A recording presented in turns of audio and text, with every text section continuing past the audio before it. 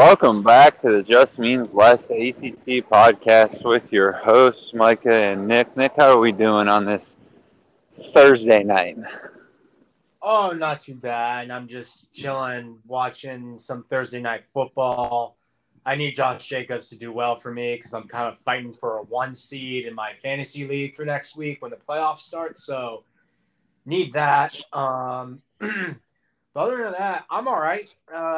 Worked at Wake Forest a little bit this morning. Worked at the deli.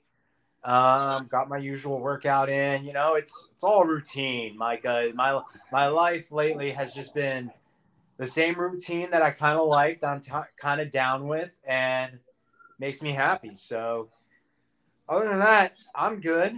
How's it going with you? It's going. Life's, life's good. Got to watch some ACC basketball. Yesterday was a bittersweet moment. You don't realize how much you care about the little things until they kind of approach you. Yesterday was the last day I spent in my I don't know if it's a childhood home. We'll call it my teenage home. I moved there when I was 13 in Virginia. My parents are moving to Florida this weekend, so that was a little Landed bittersweet. for free. Yeah, right. And they're moving to the farmland between Gainesville and St. Augustine, so they're literally in rural redneck Florida. Ooh, So wow. I'm just waiting for my dad to become the next Florida man.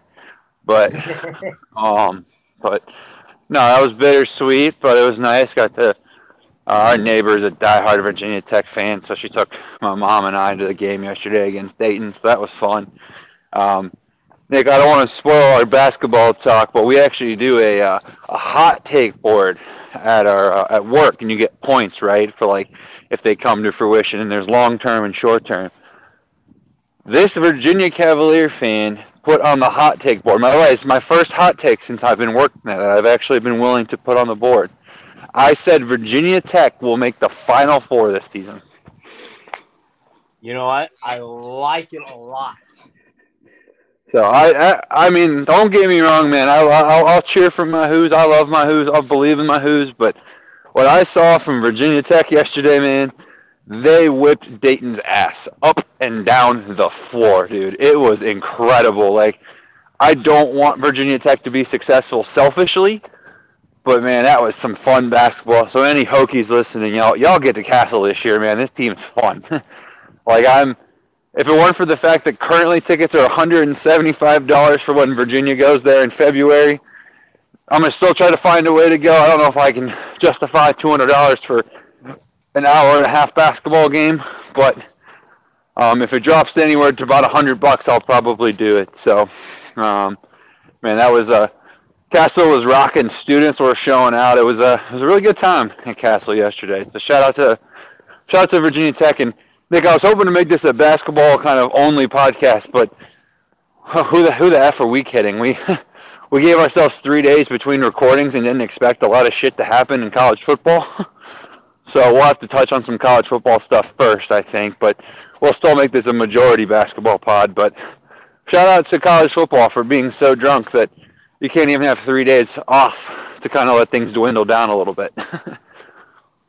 I know, man. It's just like things keep happening. Now, things have come down for sure, but college football is starting to own the month of December, and then once we get an expanded playoff, they're really going to own December. It's just nonstop. There's the transfer portal and the coaching hires. It's just insane. So, what football news did you want to talk about first?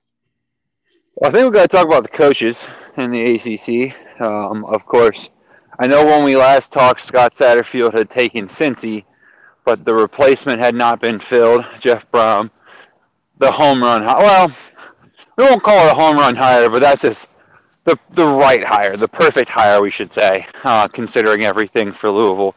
They got exactly what I mean, they wanted Jeff Brom in the last hiring. They didn't want Scott Satterfield. He was option B or C. So they got the guy they wanted. The prodigal son returns home, the Louisville native, the Louisville star. I mean, the legend who, is got probably the most legendary XFL quote of all time, comes home to Louisville. Fantastic hire for the Cards. I feel bad for Purdue, of course, because that program really was in a great spot. Nick, this might I don't think this will happen, but I do have some friends in the Purdue circle.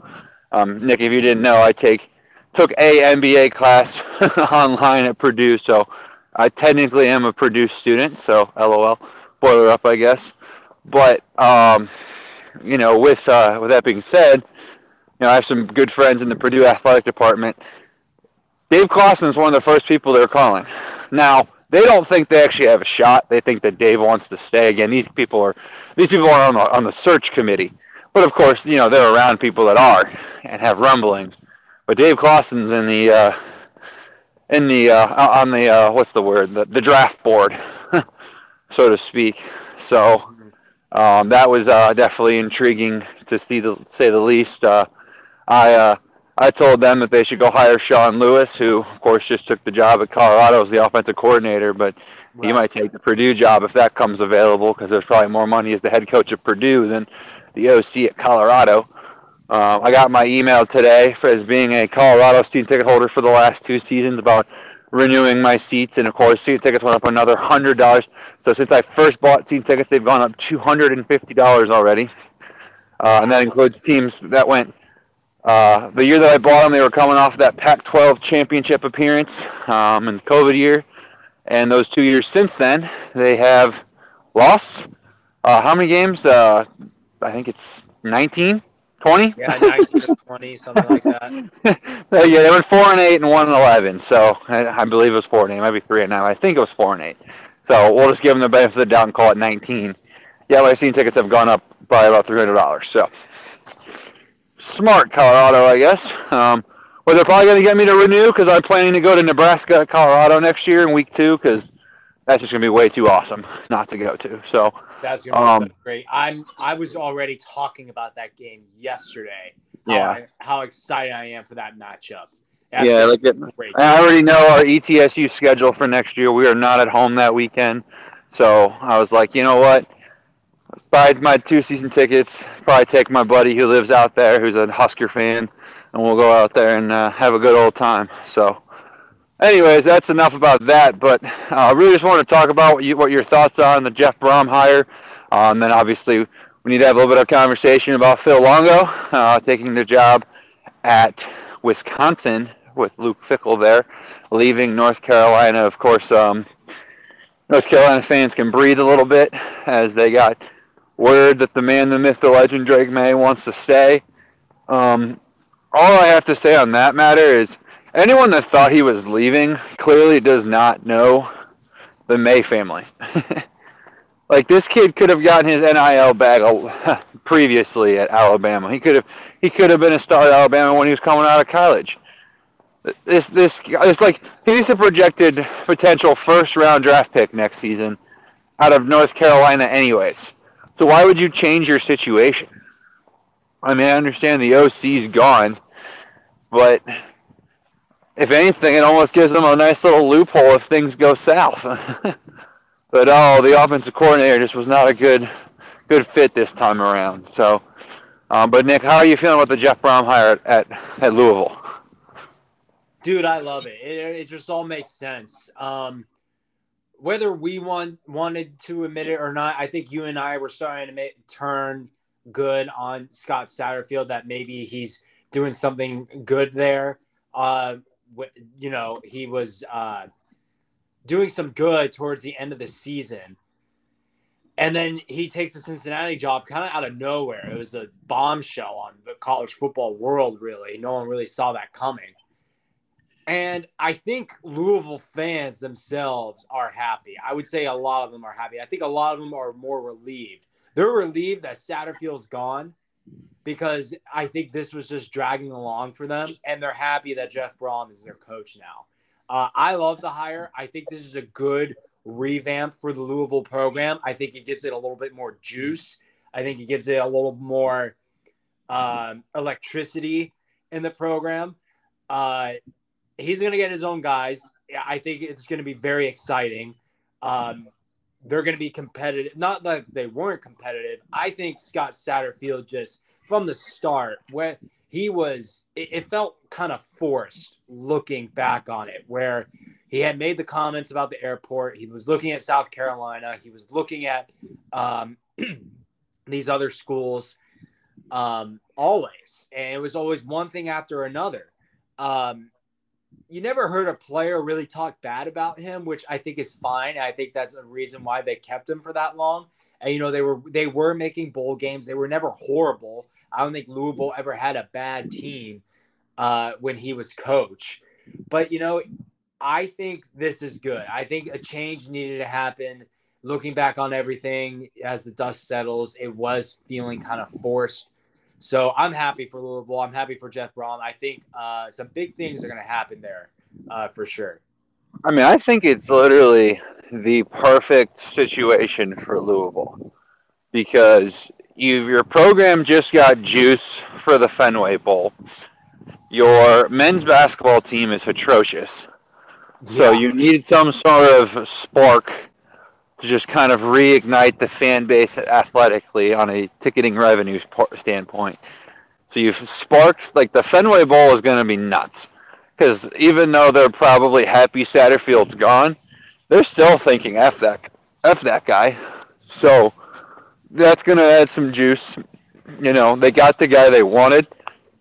Not to mention they're getting the guy off of like more juice than even when they were trying to get him the first time. I mean, for goodness sakes, he just played in the Big Ten championship with Purdue, their first ever appearance. So, you know, there's a lot of positivity behind it. And, like, you know, yes, they lost Reuben Owens, who was, you know, the number one running back recruit in the 2024 class. He's now going to Texas A&M. I don't know if he's going to Louisville, even if Satterfield's still the coach. Like, I think that was one of those NIL situations, and he was probably starting to kind of feel 50-50 about it because as much as you want to, you can shit talk what Texas A&M seasons were. It's not like Louisville had any more promising upside than A&M did moving into the future. And so, you know, he's from Texas. It just kind of made sense for the kid to go get the bag at A&M. I mean, you know, so it was like they lost that. But I think that Jeff Brom can still get him up into the top 30 of recruiting, what Satterfield was doing. Louisville's very committed to NIL. You know, I mean, Satterfield was out because of the whole, you know, he knew that his job was, he was going to have a job going into next season. But all he did was he just bought himself another year of the same situation he was in this year, which is don't have a bad loss or you're in trouble, my guy. And that's not a life you want to live. You know, Satterfield's entering, like, arguably the best situation that someone that was probably on a hot seat could imagine. You're getting a brand that's made the college football playoff in the last 2 years, that has a commitment to football, whose NIL game is still kind of being worked on, but you're entering the Big 12, so your school's going to see more money from that. So you're, again, and Scott said, like, if you're a Louisville fan, like, I hope no Louisville fans truly hate Scott Satterfield. Can you blame a guy who has no ties to the University of Louisville for being interested in an SEC job like South Carolina?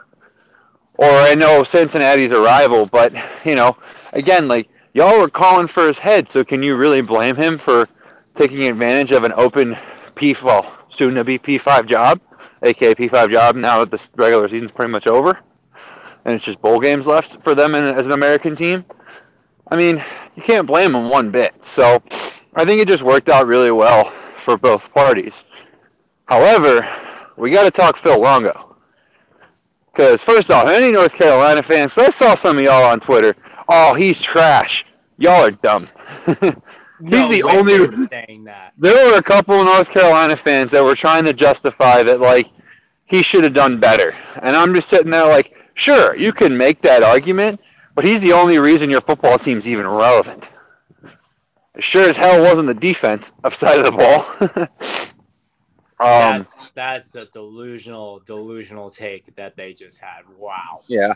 It's just the irrational, I'm angry, so I'm going to pretend like we're, like, it's like, you know, it's like the dog sitting in the fire drinking the coffee, reading the newspaper. Like, you know, you're trying to pretend it's fine, but it's not fine. However, I don't get it from Phil Longo's end. Like, I understand, like, Wisconsin can do it. I mean, they're in the Big Ten, where the money is going to become even more astronomically large. It's got a brand. There is the argument that, they could still recruit the offensive linemen and the running backs and still be explosive. I mean, think about it. When they were making that Orange Bowl run 2 years ago, they could run the damn ball, too. It wasn't like that team was only, like, spread it out and only throw. So there is an argument that that system could truly work. And Luke Fickell's a defensive-minded guy, so I respect him for kind of being like, yeah, I'm not going to, like, because sometimes you see those defensive-minded coaches kind of having the ego of, oh, we're going to win games 20-10. We're just going to focus on that. We're going to play game control. Luke Fickell's like, nah, I want to try to win national titles, so we're going to space it out. Right. But Phil Longo's type system is not built for November in Wisconsin, where it's 15 degrees and snowing with 30-mile-per-hour crosswinds. So that'll be interesting to see. But I'm just intrigued to see what Mack Brown goes next, because I think Mack Brown is smart enough to not go away from this principle. But this is a big deal. I mean, look at Tyler Van Dyke. He loses Rhett Lashley and gets Josh Gaddis, and that offense goes from, like, the future of the ACC to arguably one of the worst offenses in the conference. Virginia, granted, new head coach, so that I guess Miami was too, but, like, you saw the similar situation with Virginia. They go from Robert Anae, who some fans could not question, and I watched Robert Anae throw a screen pass to a lineman in the red zone against Virginia Tech his last game as a Virginia Cavalier play caller. But then they replaced him with Des Kitchens, who clearly it was a step back, at least this season. So, this is an important thing because, one thing that has not been talked about enough, Nick, in my opinion, and I think we need to do our justice on this podcast, is Drake May was not good the last 2 games. He faced 2 very good defenses. 3 games. And, yeah, you could say the Georgia Tech game, too. I would argue that those were more drops, though, than anything else. I mean, for God's sakes, he threw the game-winning touchdown, and Josh Downs went, oh, yeah, I'm supposed to catch the football, aren't I? Yeah. My bad. Like, there were, like, probably 20 drops. I mean, again, he wasn't perfect against Georgia Tech, but I'm not blaming him as much. Like, there were a lot of drops against Georgia Tech. But you can even factor in 3, but I'm just going to say the last 2 games against good defenses, he truly struggled. Yeah. Like, and again, I still blame that partially on their offensive line not being able to protect him. His receivers were still dropping some balls they shouldn't have. But if you're again, think about Lamar Jackson when he was at Louisville. I mean, granted, different type of guy. He had a lot more ability with his legs, but Lamar Jackson had a very similar situation where he was a one-man team, but he was at least putting up numbers still. Like all the North Carolina fans that are mad that Drake May didn't win the O'Brien Award or even get a spot at the Heisman, like his last 2 games didn't justify it. I mean, he was not good. So there's a lot of reasons to kind of look around the room and kind of just go that this is like, you don't want to put too much pressure on the hire, but if you get this hire wrong, who knows what they're wasting, because they can't afford to have them rely on their defense. Like, I don't expect the miracle that was Virginia's turnaround defensively to happen for North Carolina, where one year they're giving up 60, and the next year they've got 5 guys on the All-ACC teams. So, it's going to be an important hire for North Carolina. I don't even know what names to throw out. When it comes to coordinators, I'm the wrong person to talk to about that. Like, I'm not doing my deep dive research on what offensive coordinator makes sense. But, I mean, it's Mack Brown. I mean, I think he'll be able to get a good coach. They've got money there, especially for the ACC. You got one of the better pools for assistants. But there's going to be a lot of pressure on this. I mean, I don't normally believe in letting players have a true say, but let Josh Downs and Drake May have a say in this. Let them see who they want to play with. Because, like, I'm being serious. Like, you want your quarterback to be comfortable, and he's going to be the reason your team is anything next year.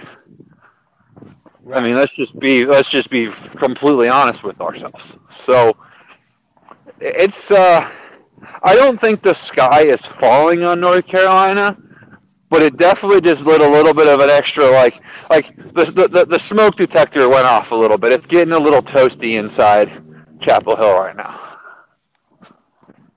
Yeah, I 100% agree with you. I think Phil Longo going to Wisconsin is very, very interesting. A lot of schools need a rebrand type of thing.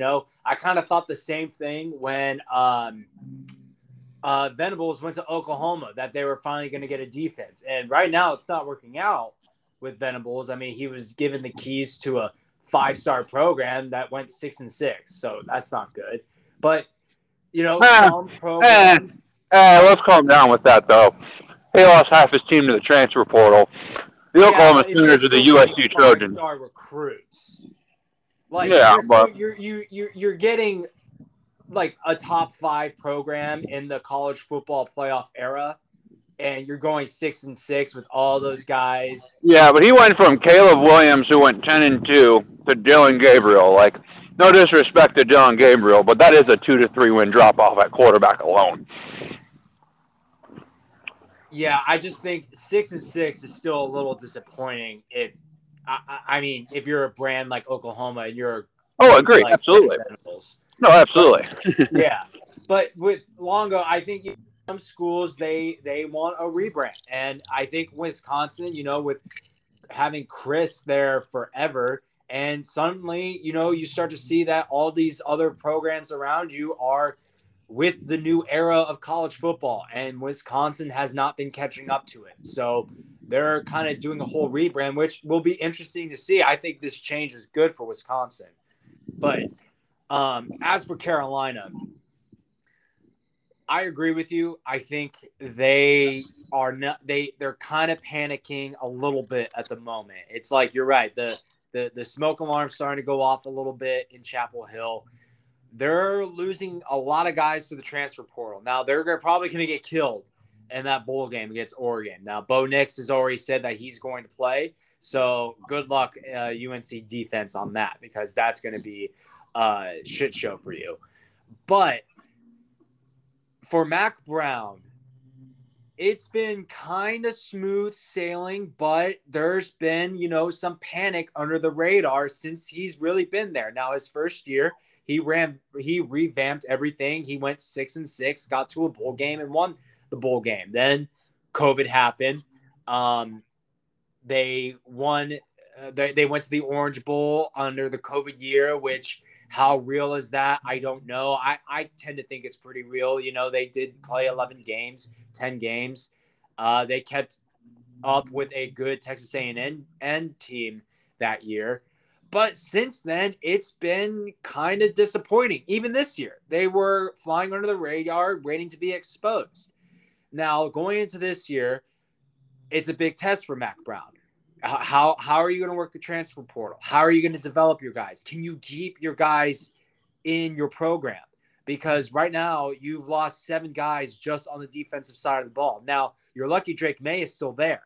You're very lucky, because right now he's the face of your brand. He's the face of your franchise. You lose him, then there's no hope, I think, for Mack Brown at this point. When Mack Brown was hired, I kind of said, okay, he's 71 right now. So when he was hired, he was 67, 68 years old. So max, you're talking max, Mack Brown is there 10, maybe 11 years. Well, now you're 5 years into it. You've had success, but it's been kind of fraudulent success. Now you lose your offensive coordinator. Now the era of college football is changing. And while you're still hanging on with Mack Brown, and this is going to be a test season, Mike, I texted you this. There are coaches just in the state of North Carolina that are not leaving for some time, and even in the ACC. Dabo's not leaving Clemson anytime soon. Dave Doran's not leaving NC State anytime soon. Clawson's not leaving Wake. Mike Elko's brand new at Duke.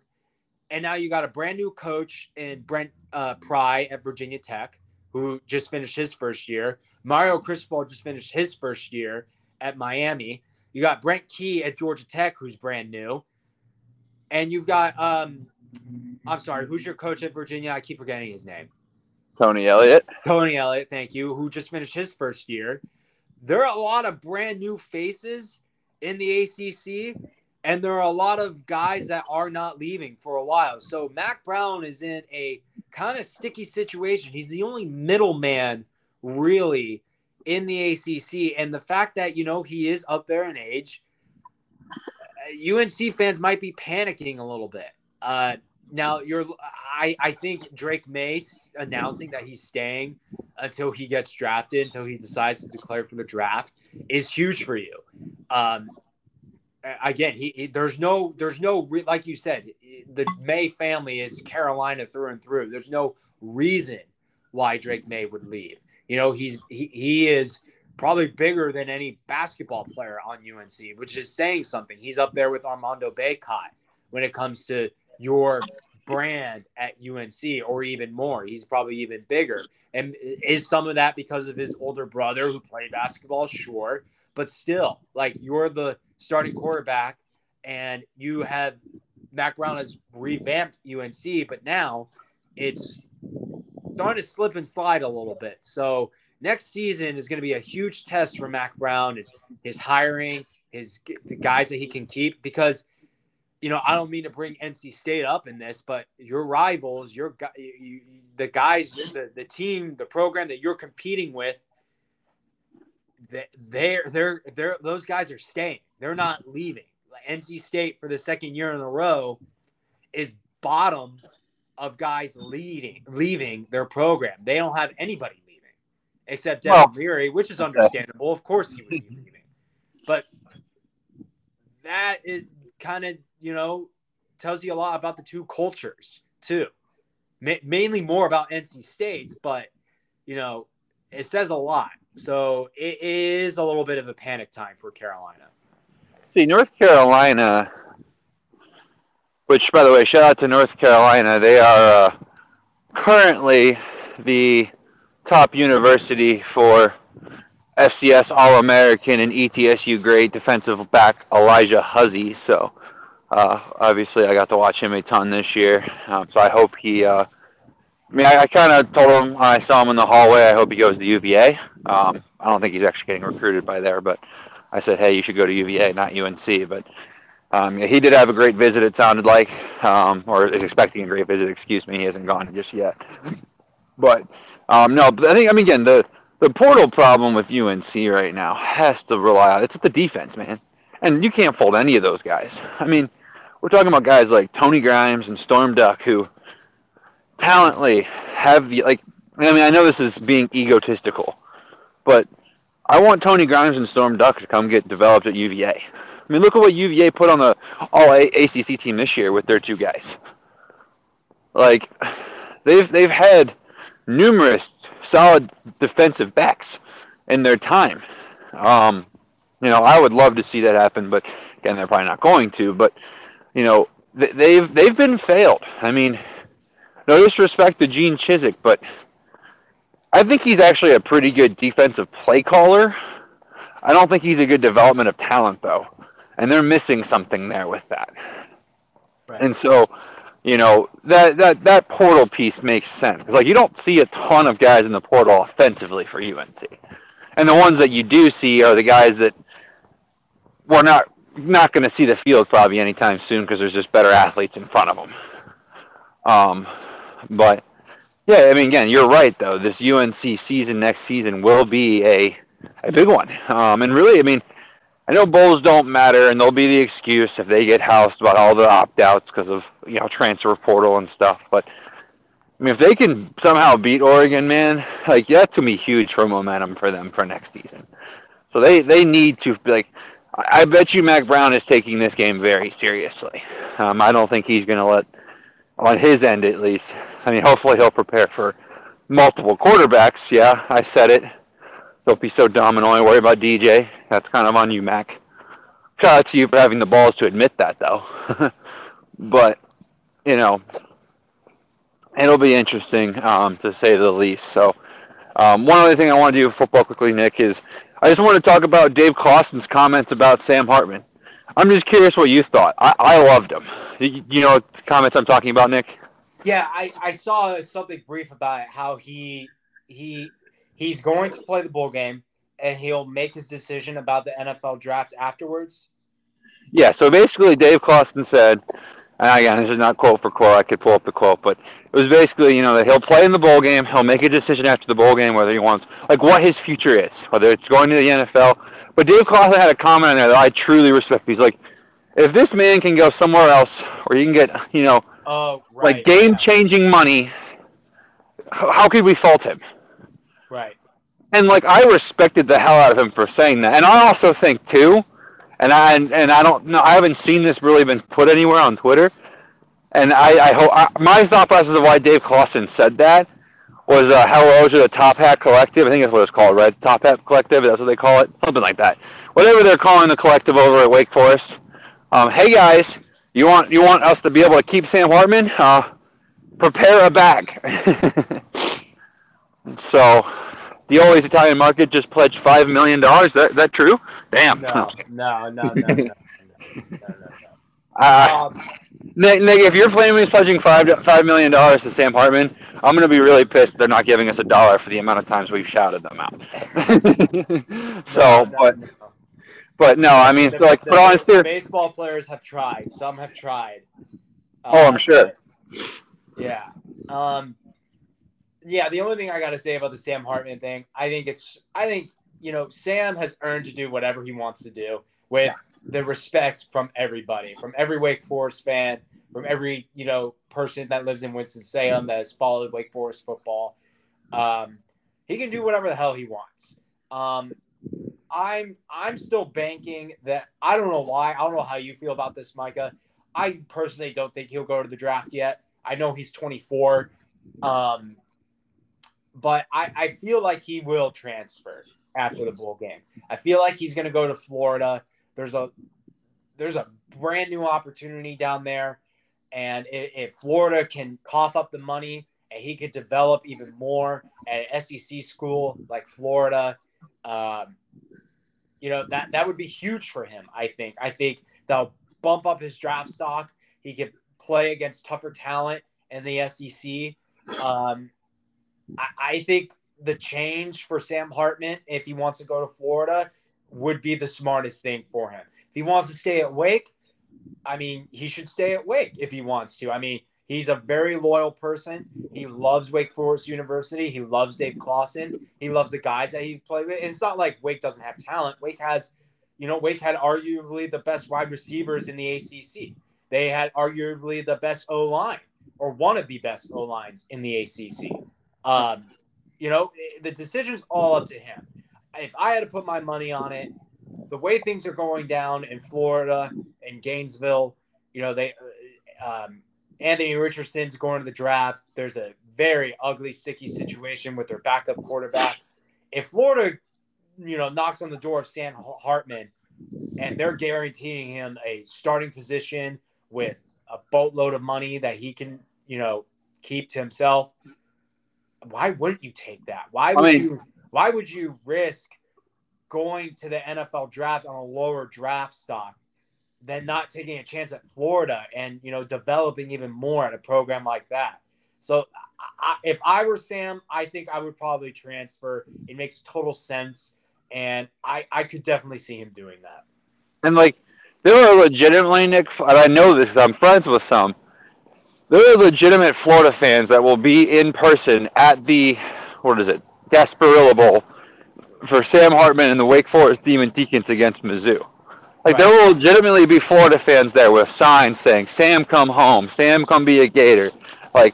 They will be cheering, they can't lose, because hopefully they'll see their future quarterback, and obviously they'll probably cheer for the SEC team because, that's how the SEC works. And this is why, this is my favorite part of NIL, is the fact that there's a legitimate reason that, you could argue for that the value of a Sam Hartman to Florida could be $1 million. And a value of Sam Hartman as the 6th-round pick, 5th-round pick in the NFL draft is $400K. Oh, and by the way, there's a good chance that if Sam Hartman enters next year, he's in the same boat as he is, as long as he doesn't, his career doesn't end on injury. Right. So he could collect an extra $1 million and potentially boost his NFL number if he has a good year in the SEC. Like the value of some of these quarterbacks that like would fall to the late. Like Nick, I don't know if you how much you follow all of college football. You know Frank Harris at UTSA. Yeah. He just announced that he's coming back to UTSA for Mhm. his like fifth or sixth season now. It's whatever it is. This man is coming back because he knew he was getting graded out as a sixth round pick. And he let UTSA, he was like, here's the deal. You get within 10% of what some of these bigger schools are talking about giving me if I enter the portal, I'll stay. And guess what? UTSA is like, we're about to hit the American Athletic Conference. We want to remain good at football. Frank, you can have it. That is awesome. Anyone that gets mad about that needs to just shut up. Like that is beautiful. That like guys like Frank Harris and Drake May are willing to stay at their universities because there is a loyalty piece. But again, there is financial reasons to stay. Because like as much as everyone wants to like try to pretend like it didn't happen, when guys would transfer at some of these bigger schools, that money was just being done under the table. At least now we know. And like the schools that respected some of those rules, not saying necessarily UNC would be one of them, but like schools that, didn't like a UTSA who really in the old system could not afford to risk their entire athletic department by keeping a quarterback with money, could have lost them to a Texas or a Texas A&M or somewhere that needed, could slide a McDonald's bag full of cash under the table when I was recruiting visit. So that kind of stuff is great. But like you said, I think the Sam Hartman thing, I can't wait to watch him in Tampa. That's the last game in the black and gold. I know I'll always remember him as a legend. So, I mean, he might be the best quarterback in Wake Forest history. Probably is. Probably, yeah. I got one more question on Sam Hartman for you. You ready? Yep. Do you believe that he kept his rib in the fridge? Oh, hell yeah. What a story. I think, I don't know if it's true, but Sam is like the type of guy to do that. It's 100% true. There's no way it's not. That is way too, like when you can tell if someone's lying because it's just like, like something doesn't add up. That is just way too weird to be a lie. Like, why would you lie about that? Yeah, exactly. Like, I can't wait for him to like wear. We were talking about it at work today, and some people were like, "No, that just sounds so weird." I'm just thinking, it's so weird that it might actually be true. I can't wait for him to wear it in the post-game press conference of the Gasparilla Bowl, where he does the Wolf of Wall Street. I'm not fucking leaving, with his bone hanging out. That'd just be the most legendary thing of all time. That's so funny. But all right, Nick, it's the long-awaited time. ACC basketball conversations. The ACC currently only has 2 teams ranked. That would be the 3rd-ranked Virginia Cavaliers and the 15th-ranked Duke Blue Devils. Every ACC team except for 2 are 500 or better, and the 2 are Florida State and Louisville. That just feels weird. But Nick, the ACC won the Big Ten ACC Challenge like we talked about earlier. We have had some ACC games under our belt. Every team except Georgia Tech has played an ACC game. Last night, Miami decided that defense was optional against Cornell, who, by the way, might be the best team in the Ivy League. That does not make that excusable, but it's not as bad of a game as one would say. Pitt was competitive with Vanderbilt, which was impressive. But the ACC has not looked good, Nick. There's been a lot of games where you just are wondering what's going on. I mean, Boston College lost to New Hampshire. I understand it's Boston College, but they still lost to New Hampshire. Syracuse, of course, has some bad losses. Miami has struggled. They are 9-1, but again, they have drastically struggled. A lot of close games. Yes, they have. Sneaked out a win against UCF, snuck out a game against Cornell, snuck out a game against, Providence is actually a very good win, so I'll give them the benefit of the doubt there. But Notre Dame has had some really impressive wins, like the Michigan State win, where they won by 18. Um, but then they also have a 1-point win in Lincecum. They have a 12-point loss at St. Bonaventure. They lost to Syracuse at home. So like they have shown that they are very inconsistent. Um, the ACC. That's what the problem was last year, and it's kind of what I think's the problem this year. Is not so much that the ACC is bad, but there really is no great team because even Virginia revenged the loss to James Madison on Wednesday or Tuesday night. Tuesday night, 55-50. They did not play very well. They could not make a free throw to save their life. That is obviously progress that they were able to beat JMU. But this Virginia team should not be struggling with James Madison. There were some Virginia fans that said, "Oh, this is a look-ahead spot." I understand the next game is the number one team in the country, Houston. But that's not until next Saturday. So if you're having a look-ahead spot 12 days before your next game, that's a problem. So. Damn, they don't. Wow, that's a. Oh wait, yep, finals. Yep, academic schools in finals, man. Forgot about that. So yeah, and again, you could chalk that up however you want to, but again, it's mind-boggling me that Virginia Tech is not ranked. I understand they don't have a ton of great wins, they barely escaped Penn State. They weren't dominant over a bad Minnesota team. But they beat North Carolina. I mean, they will be ranked as long as they take care of business Sunday against Oklahoma State. Yeah, because what they did to Dayton last night, man, was so damn impressive.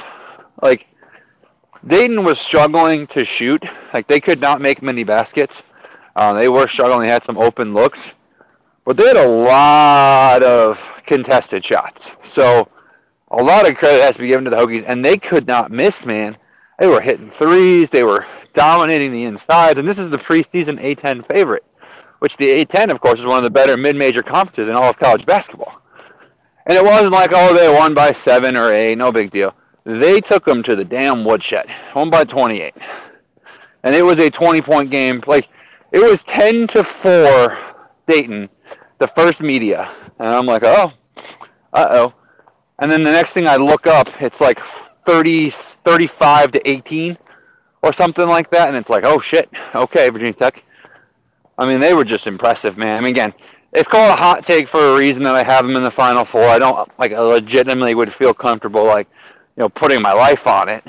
But this team has they are very well-rounded. They have the ability, like right now, the two best teams in the ACC, I think, are in the Commonwealth of Virginia. Yeah. I mean, Duke and North Carolina have the talent to be there, but they haven't put it together. Duke has looked I really feel like Duke's problem might be coaching, man.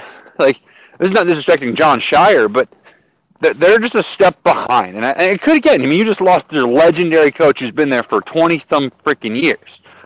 There's going to be a little bit of a learning curve. I think almost 40. Yeah, right? That's true. With UNC, of course, I still am kind of on the fence about Hubert Davis. Everyone that's freaking out about North Carolina, let's just remember, they were not a great regular season team last year. Right. They got it rolling down the stretch into the ACC tournament. I believe, if I remember correctly, they lost to Virginia Tech in the championship, if that's correct. Correct. I mean, I know Virginia Tech won it, but I believe it was UNC they played in the championship. And that's how UNC... semifinals they lost. Yeah, maybe that's what it was. But that's how UNC snuck in to, be the, 7 seed or whatever it was, 6 seed. They were not a high seed. Mm-hmm. And then, they go on a run, and, yeah, they took it to Coach K, but you saw it in the national title game against Kansas. They came out and took it to Kansas, and then the better team won. So, you can make an argument that UNC was just overhyped. And there's still a lot of question marks. So, it'll be very interesting because I think the ACC is wide open. But, I mean, my takeaways right now are the two best teams reside in the Commonwealth of Virginia, and the state of North Carolina has some question marks, man, because Wake has looked very good at times and looked really bad at times. NC State, kind of the same thing. And obviously the injury news is not helping. So it's going to be interesting what happens down the stretch because I'm not a believer. You look at the standings right now, it's Virginia, Miami, Virginia Tech, Duke, Clemson, Pitt, Syracuse, all at 1-0. I don't think that half those teams at the top are going to stay at the halfway point of the top come March, come February. Right. So and also the greatest game, excuse me, in college basketball history will be occurring on Saturday, as the Florida State Seminoles and Louisville Cardinals will be playing at 1 o'clock. So everybody make sure to dial into that because that is going to be so bad. It's going to be beautiful. Oh God. Yeah. It has been kind of disappointing so far. I mean, yeah, we did win the ACC Big Ten Challenge, which I think is huge for this conference. It shows that come tournament time, whichever teams make it to the tournament can compete and will go far and have a nice little stretch. I mean, they did it last year. Who's to say they won't do it this year? Two teams I kind of want to talk about. Miami, they're squeaking out these wins. They're off to a better start than they were last year. And last year they made it all the way to the Elite Eight. So I think they're comfortably at least a top 5 team in this conference when it's all said and done. I think this team is pretty good. Nothing has really slowed them down. They have NC State this Saturday, which will be, I think, one of their bigger tests so far this season. But kudos to Miami. They look even better than last season. Another team I kind of want to talk about a little bit and give a little praise to are the Clemson Tigers. Their losses, Micah, are a combined 5 points. One was at South Carolina, their second game of the season, and then they lost by 3 to Iowa, who at the time was ranked 25, who right now is not in the top 25 anymore, but they are currently mopping the floor with number 20 Iowa State, 57-33 in the second half. So not a bad loss at all. They've beaten some, Power 5 teams. They've beaten Cal. They've beaten Penn State. They came back and destroyed Wake. I mean, that was a beautiful win for them. So shout out to the Clemson Tigers. They have put on a nice little run. When they beat teams, they beat them pretty good. And when they lose to teams, they're losing to they're not losing to slouches. They're losing to teams that will compete for a tournament spot. So I think they're a dog to watch for as we head into conference play. They might pull off some upsets here and there. They could beat Virginia. They could beat Duke. They could beat Carolina. We'll see. So those are my two teams that I think if ACC basketball fans should pay attention to as we head deeper into conference play. But what I really want to get to is a team that's kind of disappointing a lot of ACC fans in, North Carolina. I didn't want to say that much about it in the beginning of the season where they only beat Portland by 8.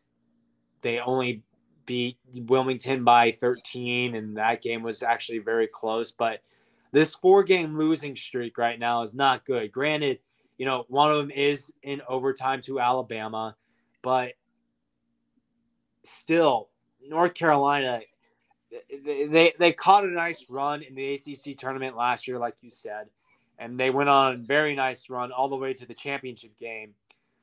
They might have just caught lightning in a bottle, and they need to, get back to where they were. But so far, a very disappointing start for the Heels. I don't know. It has just been very disappointing for North Carolina. But I love what your Virginia Hoos are doing, man. They're undeniably one of the better teams in the country for sure. They've beaten big brands. They've been beaten good teams by a lot.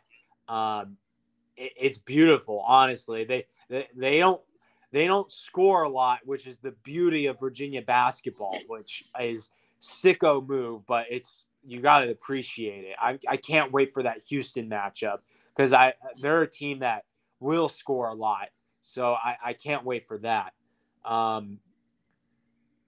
And for my NC State Wolfpack, it's better than last year, a better start than last year. The Pitt loss, I will say, definitely made NC State fans touch the brakes on this season a little bit. It definitely humbled NC State. Now, as much as fans want to blame Kevin Keats and like he's not the guy, we got to get rid of him, this is another bad loss. A lot of that was the players. Our two best scorers on the team went a combined 0 for 20 from the floor. That's not going to do well. If either of them makes a quarter, or if both of them make a quarter of their shots, we win that game. So as much as NC State fans want to blame Kevin Keats and are ready to jump on him being fired, take a step back, look at what the players did, because, I mean, coaching only goes so far as your performance on the floor. And going 0 for 20 with your two best scorers is not going to get it done. They're lucky that they only lost that game by 8 when you say it out loud. Losing Dusan is tough. No one knows how long his timetable is. It's a patella injury that he's going to have to go into surgery for. I do have a little inside scoop. My sister works every morning practice with the basketball team, doing the typical health and nutrition major, filling up water and cleaning towels and all that kind of stuff. So she has told me that he is the hardest working guy on this team. He's the first guy in the morning. He's the last guy to leave practice. And to lose him as a starter is huge. It's not good. With this type of injury, it could be, he could be back by the holiday. When the holidays are over, he could be done all season. The timetable is indefinitely, so we don't know when he will be back. So DJ Burns really needs to step it up because he will be getting a lot more minutes, and the guy off the bench will be getting a lot of minutes too. So it's just next man up until we figure out what's going on with Dusan. But NC State, they got a tough one against Miami on the road. It's a big test. I hope they pull it out. We'll see what happens. But, you brought up Virginia Tech, Micah, as a top 2 team in this conference. Let me tell you how good Virginia Tech is. NC State and Virginia Tech have the same common opponent in Dayton.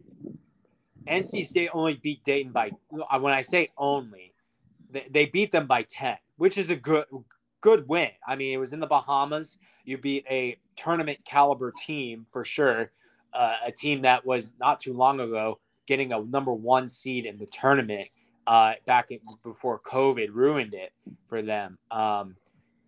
So Dayton's no slouch. And for Virginia Tech to really put a beating on them, and you have an ACC team to compare them to, that's huge. That's really huge. So, I think things are going to be very interesting when conference play comes. I think we're going to get a lot of upsets. I think these middle of the pack teams like Clemson, like Georgia Tech, like Pitt, they might upset. So we'll see, but it's been kind of disappointing at the moment.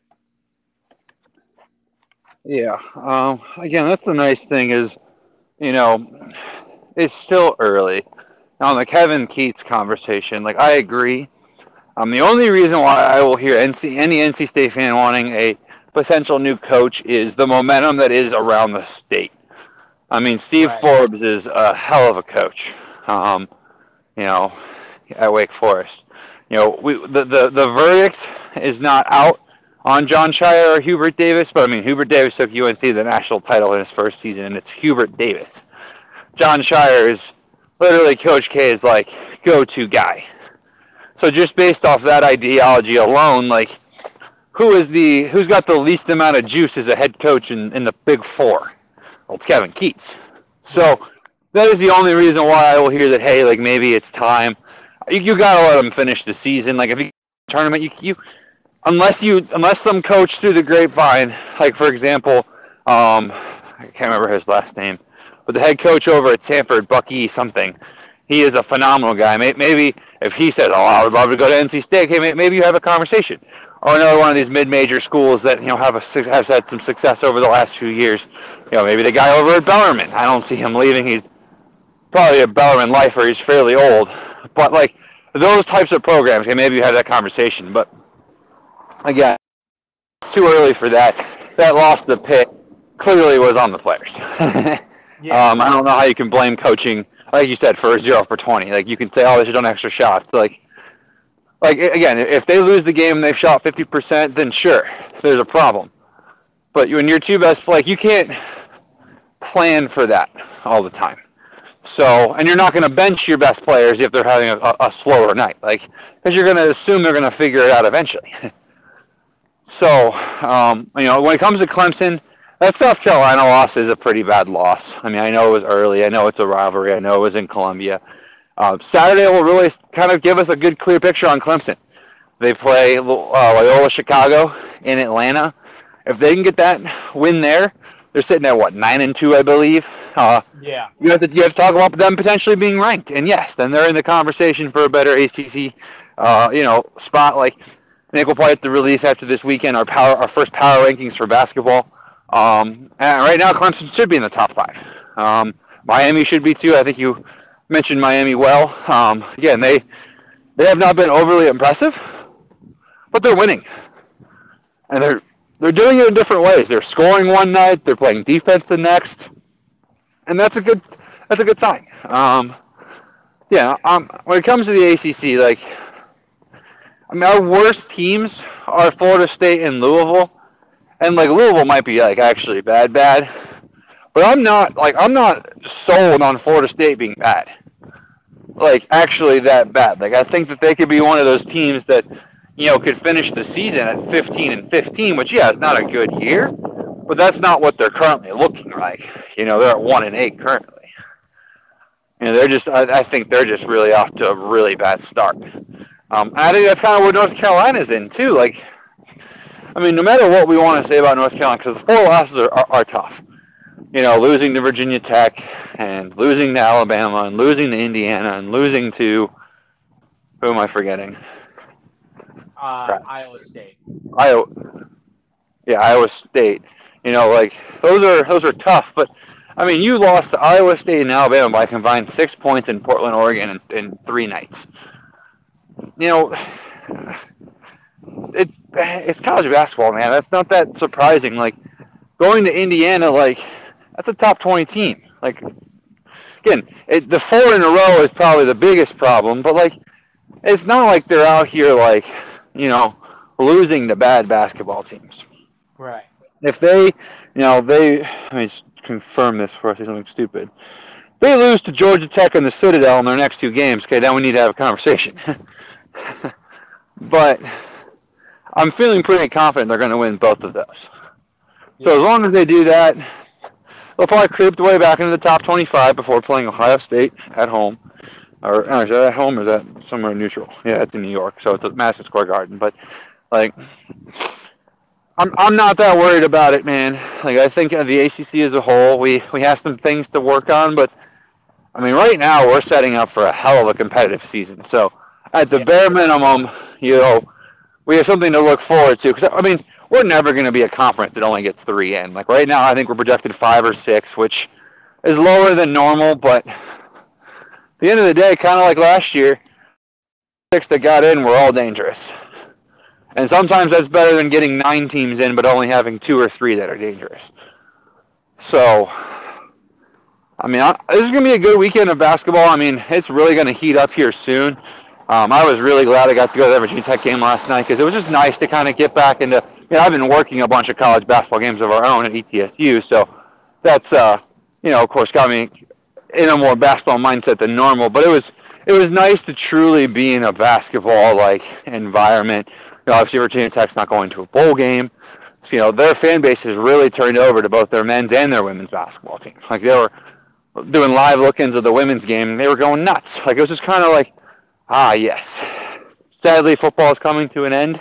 There's not much left, but basketball's here. And in the ACC territory, our fan base is the SEC when it comes to that.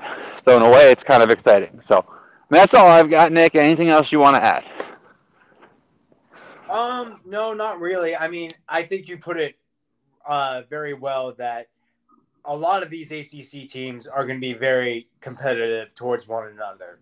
I don't think there is a huge balance of power towards one team. Maybe Virginia, but then again, Virginia doesn't score a lot, and if your team gets hot on Virginia, it could come melting down. And we've seen that before in past Virginia teams, even when they won the national championship.